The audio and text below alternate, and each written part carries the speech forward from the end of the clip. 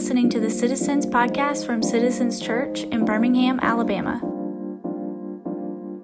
In August 2005, a gigantic hurricane named Katrina hit New Orleans. It's easy to forget it was almost the entire size of the Gulf of Mexico. And it devastated the city and the surrounding areas. And everyone remembers these photos, these stories, the pain that erupted from the region. Got a shot of the football stadium downtown, flooded streets, rescue workers scrambling to do their best. Over 1,800 human lives were lost, and I'll spare you the photos there. 800,000 homes were destroyed or damaged. To put that in perspective, that's every single household in Metro Birmingham. All of them. Either destroyed or damaged in a day. Katrina remains the costliest catastrophe in U.S. history. And I know this was vivid to me, and it was vivid to most of you, many of you.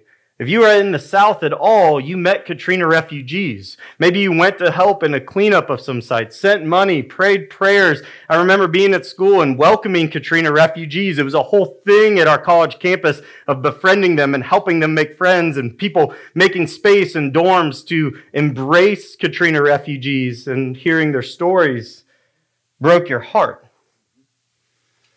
But before this catastrophe that seemed unknowable and unpreventable, there was actually a warning, not from a faraway fortune teller, not from an Ivy League hall at some academic conference, but right in New Orleans. The local newspaper, the Times-Picayune, actually wrote this 3 years prior, washing away worst case scenarios if a hurricane hits Louisiana.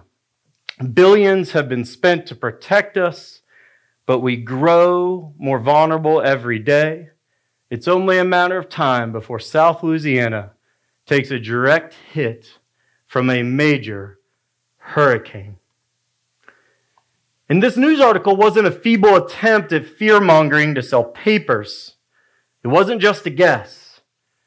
It was a true warning. And a true warning is this: it's a message with observable signs and a likely outcome.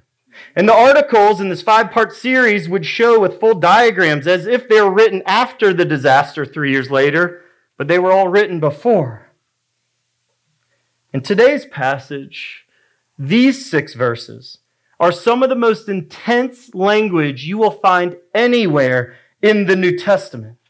And they are intense because they are meant to serve the same purpose, to be a warning that we must pay attention to with observable signs, but this time a certain outcome, that God's judgment is coming for all who trust in their riches instead of Jesus. Verse 1 is painful even to read. Look with me at verse 1. It says, "Come now, you rich, weep and howl." Can you imagine a human weeping and howling for the miseries that are coming upon you? Have you ever heard an animal die? Like a mammal? It's terrible. And the sense of the Greek here is like a dog in a bear trap, pulling on its leg as if death and its executioner is coming near. It couldn't be a more intense way for James to say the rich should start screaming that their destruction and judgment will come upon them and will come soon. And when James says you rich, he's declaring a warning not to the believers reading this letter, but rather to the rich, land-owning non-Christians who are likely employing Christians out in their fields, who owned large parts of this part of the Roman Empire. And this letter, though, is written to Christians, but the text gives us a couple clues of why this 6 verses is actually not written to the people who are receiving the letter. The first thing is he tells the rich of judgment in these 6 verses, but he doesn't appeal to their faith in any way to repent. He just says, this horrible thing is happening. The second is this: In the coming verses 7 and 8, James encourages the Christian leaders, the Christian readers of the letter, to patiently endure their rich oppressors. So there's this moment you're writing a warning to people who the letter is not sent to. It's being sent to churches filled with Christians, but it's not being sent to the people who are actually getting the warning. And this kind of warning to the evildoer, but for the suffering audience, is actually really common in the Old Testament. You can look at something like Isaiah or Jeremiah, where it's writing to these other peoples, these people who are oppressing God's people, but it's not a letter like sent to them. It's actually for the believing people's audience. But while I want to explain this text accurately in its original context, I also want to preach it truthfully to our context. And here lies the problem with preaching about riches. When you preach on riches, nobody actually thinks they're rich. Rich is a moving target. Rich is always some other gal, some other guy, some other family down the street. It's that uncle that you don't really like, but you know, the gift cards are nice. Rich is always somebody else. And I'll prove it to you, fam. I'll prove it. They asked people in a recent Gallup poll, if you made $30,000 a year, they asked people right in that income bracket, single household, $30,000 a year. And they said, hey, how much would you need to make to be rich? And they responded, $60,000 a year. They asked another group who made $50,000 a year. The same thing. How much would you need to make to be rich? Average answer, about $100,000 a year. In a separate Money Magazine poll, so a totally different survey, they asked wealthier people who had $2.5 million of assets to their name. They said, hey, when would you feel rich? Y'all want to guess it? $5 million. See, rich is a moving target, and for us, it's usually double whatever you're making right now. It is. There's almost no one in this room who'd say, yeah, I'm rich. I'm doing real good. Usually we go, we're just making it, trying to make it work, no matter how much we're making or what our circumstance is. To put it in a more global and historical perspective, according to the Brookings Institute, a respected think tank, if you're a single person in 2021 making $20,000 USD a year, you're actually in the top 10% of all people globally.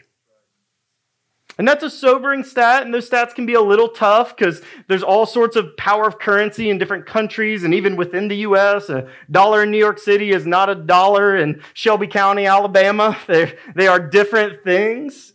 But the truth is, when the Bible talks about being rich, whether believing rich or unbelieving rich, we should perk up. We would be absolute fools to go, oh, totally not talking about us. Is one of the wealthiest countries in the history of the world and one of the highest per capita incomes in the history of the world. We would be fools to ignore a warning like this. And even if you don't feel rich, maybe I said 20,000 and you're like, I wish. I ask you to check your heart because everyone that's ever watched HGTV, bought a lotto ticket, lusted after a nice car, clicked through luxury clothes, or lusted over someone's IG travel photos, has dreamed in their heart about being rich. Whether you actually are or it's just all in here, rich has certain temptations, dangers, and problems. See, church, that's the true war. Our struggle with money is actually a war for our soul. That Jesus, not money, would become our great treasure. We can't treasure money and treasure Jesus at the very same time. And let this warning strike like thunder or lightning in your heart. Don't blow it away, but pay heed because this passage gives 3 clear signs of when someone is losing the war.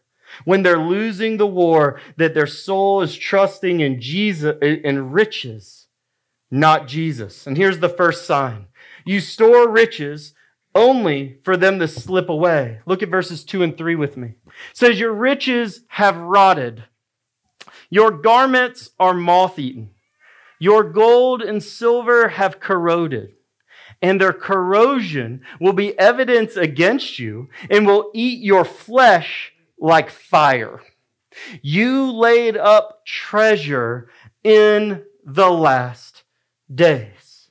One day, all your material things will rot, or you'll be rotting and your riches will be left. We have a rot problem either way.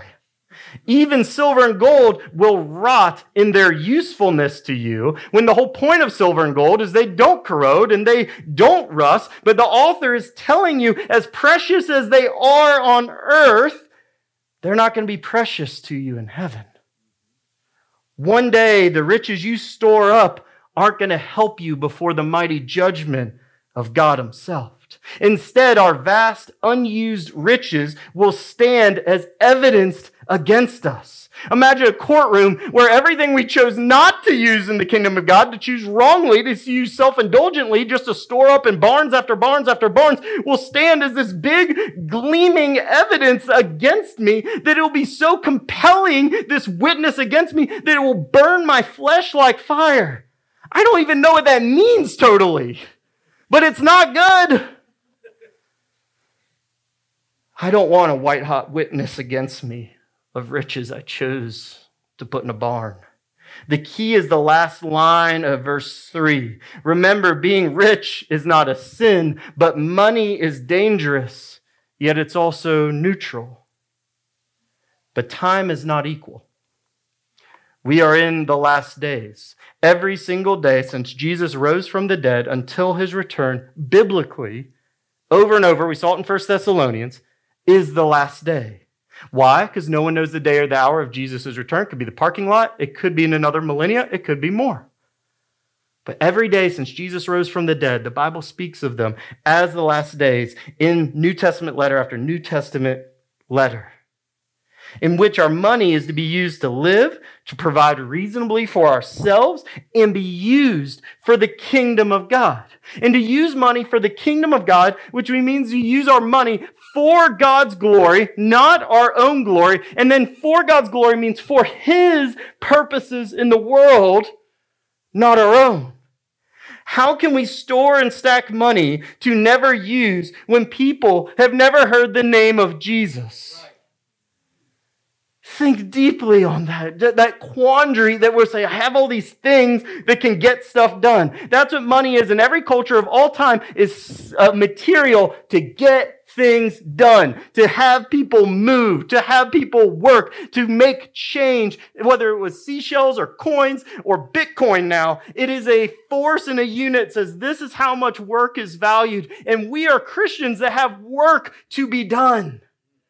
So why would we stack and store it when there's people who've never heard of Jesus? How can we invest greatly in the hopes of the S&P 500 and not invest deeply in the internally important work of our own local church? How can we go on living as if the end isn't near when we neither know the hour or the day of our Lord's return? How can injustice, orphanhood, neglect of vulnerable people go on and on and on when we have the ability to help, whether with our hours, our hands, or our financial accounts? That's what it means for it to stand against you. It's not just what about we do for the Lord, it's what's left undone. There's sins of commission, the things we do, and there's sins of omission, the things we should have done. And this is speaking first to the omission. That God is even saying, even for these unbelieving people and their riches, I'm holding against them too, that I had a plan for those riches. I have a purpose for all things. Deuteronomy 8 says, all wealth you have is from the Lord, nowhere else. He gave us our body. He gave us our time. He gave us our abilities. It's never ours, but it's always on loan. See, the hoarding of money is unbearable because time is short and people are precious to God. Time is short, and people are precious. That's where to invest our money. The Lord will return, and Christians have been given a mission to fulfill. Even these non-Christians, this piling cash will stand against them.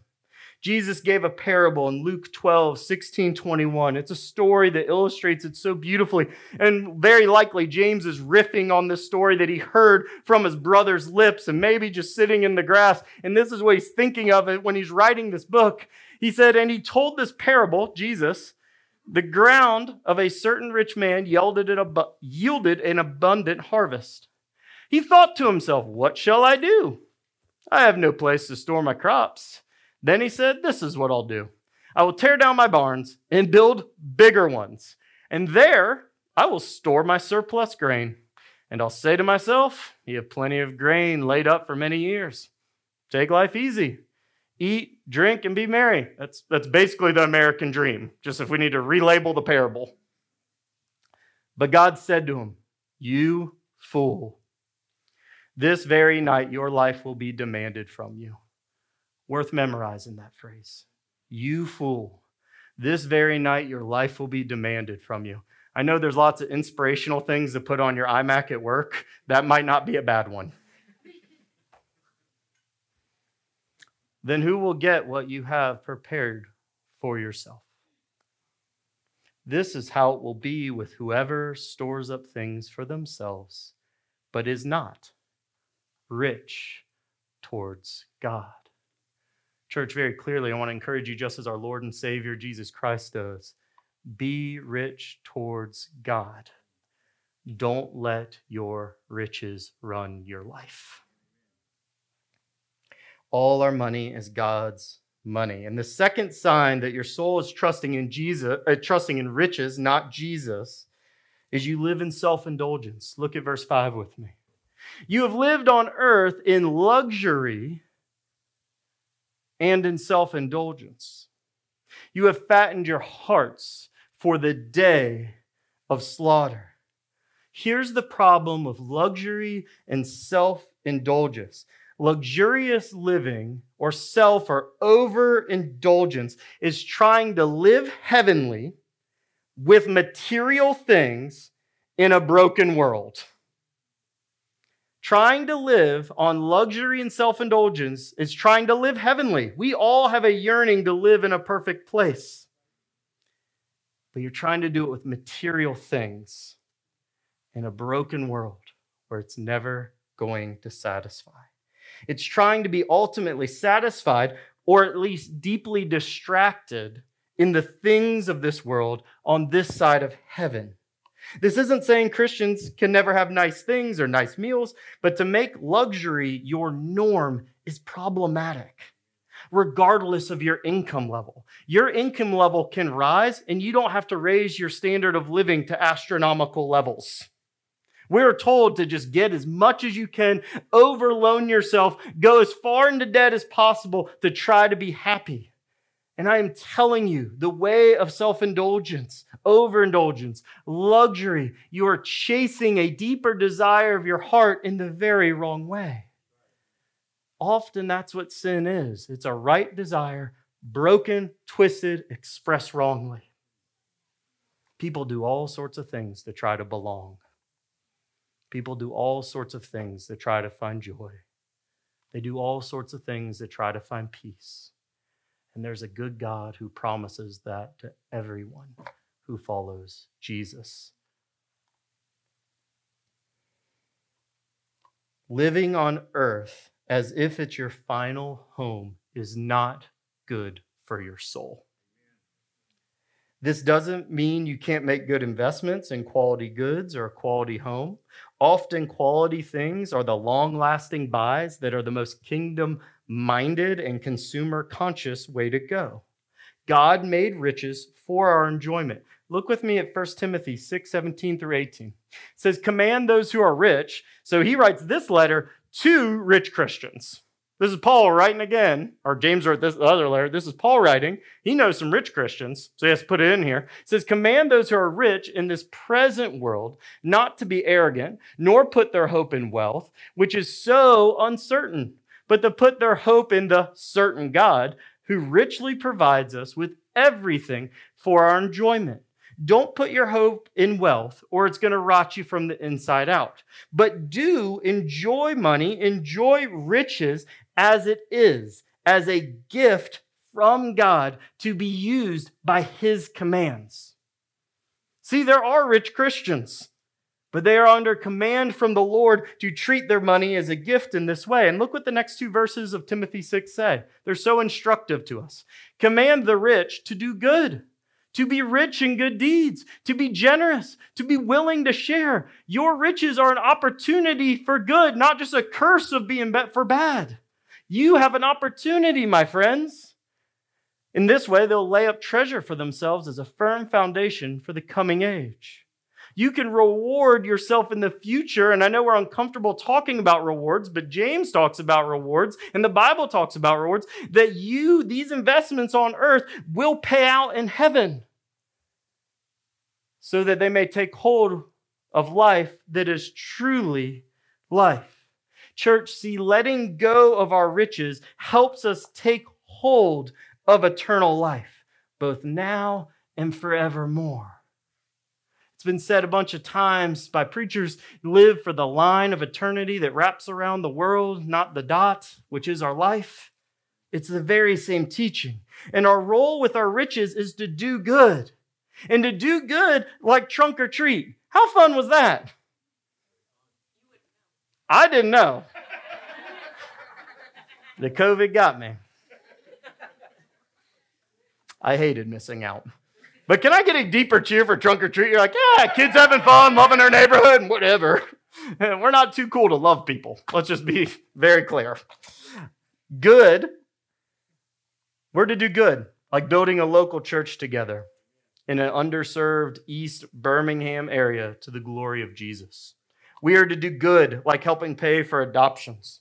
We are to do good like taking care of widows. We are to do good like launching missionaries to the most lost parts of our globe. We are to do good by throwing parties for old friends, for new friends, making space for people unlike yourself, making space to share the gospel, to actually have a relationship that has a credibility to say, I follow Jesus, and that causes a real conversation about the things that matter the very most. Your money can be used for all of those kingdom things. It can be used for good, like creating a monthly hospitality budget to spend, to bring people into your home, not to impress them, but to connect with them. Christians, you have a choice in every interaction. Do I want to connect with someone or impress someone? Because you can't do both. We are not to leave people in awe of us, but in awe of our Lord. And that means connecting our heart to them instead of trying to impress them.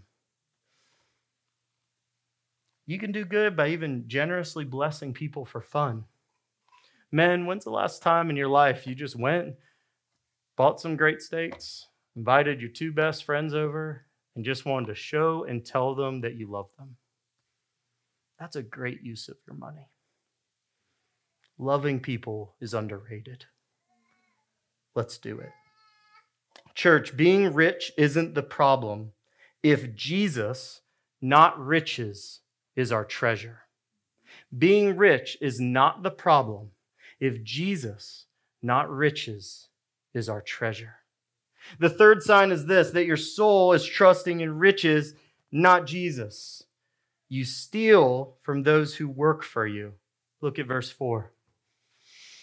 Behold, the wages, the payments due to the laborers who mowed your fields, which you kept back by fraud. You said you pay them X, you paid them Y, or didn't pay them at all, are crying out against you.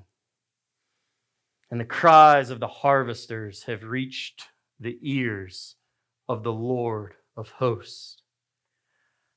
Too often, the high living of one person often means the low living of another, both now and in world history.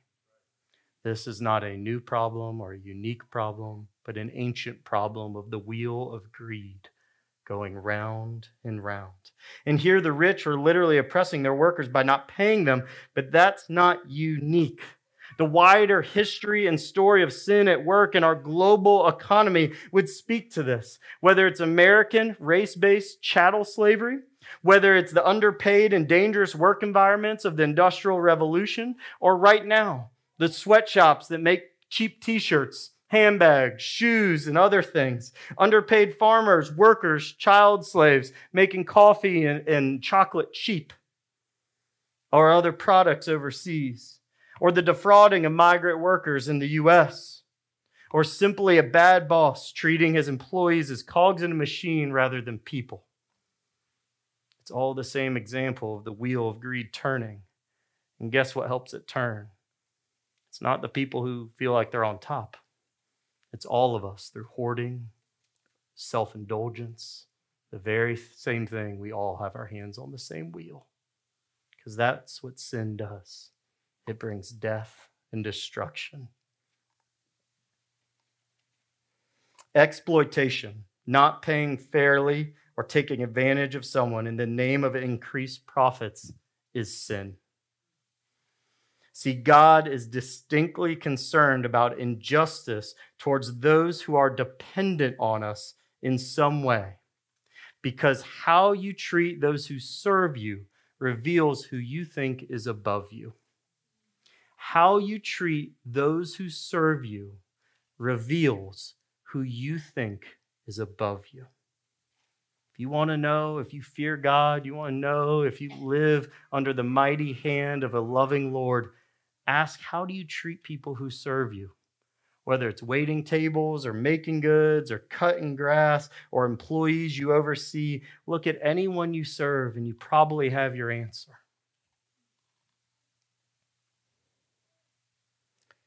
Church, this is a warning. God is listening. Don't let people be crying out to God on your behalf. That's not a spot you want to live, especially not as a follower of the King.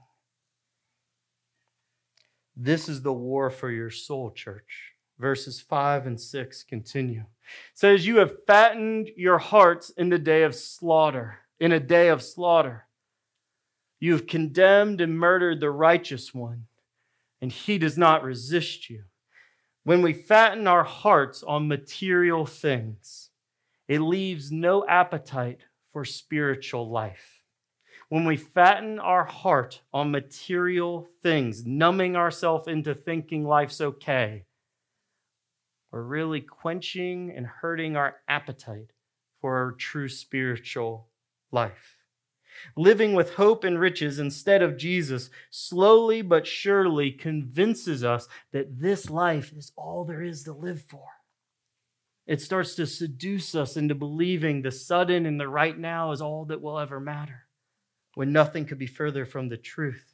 When we become comfortable here on earth, when the scriptures call us to be citizens of heaven, and when our desire for Jesus starts to get misplaced with material things, we start to think life here and now is all there will ever be. Our eyes drift from eternity to the seeming certainty of riches, when these riches are anything but certain. If your heart vibrates and you get arrhythmia every time your iPhone gives you a notification that a certain stock or the whole market is crashing, that's a bad place to live. That a financial tool can choose your faithfulness to God or not.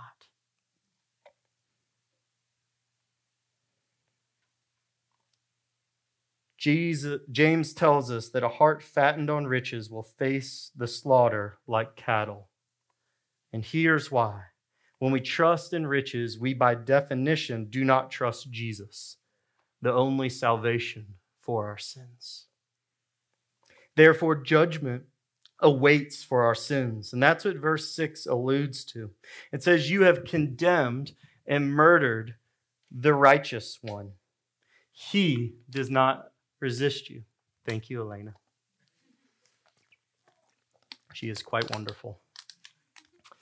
You have condemned and murdered the righteous one. He does not resist you. Church, Jesus is the righteous one.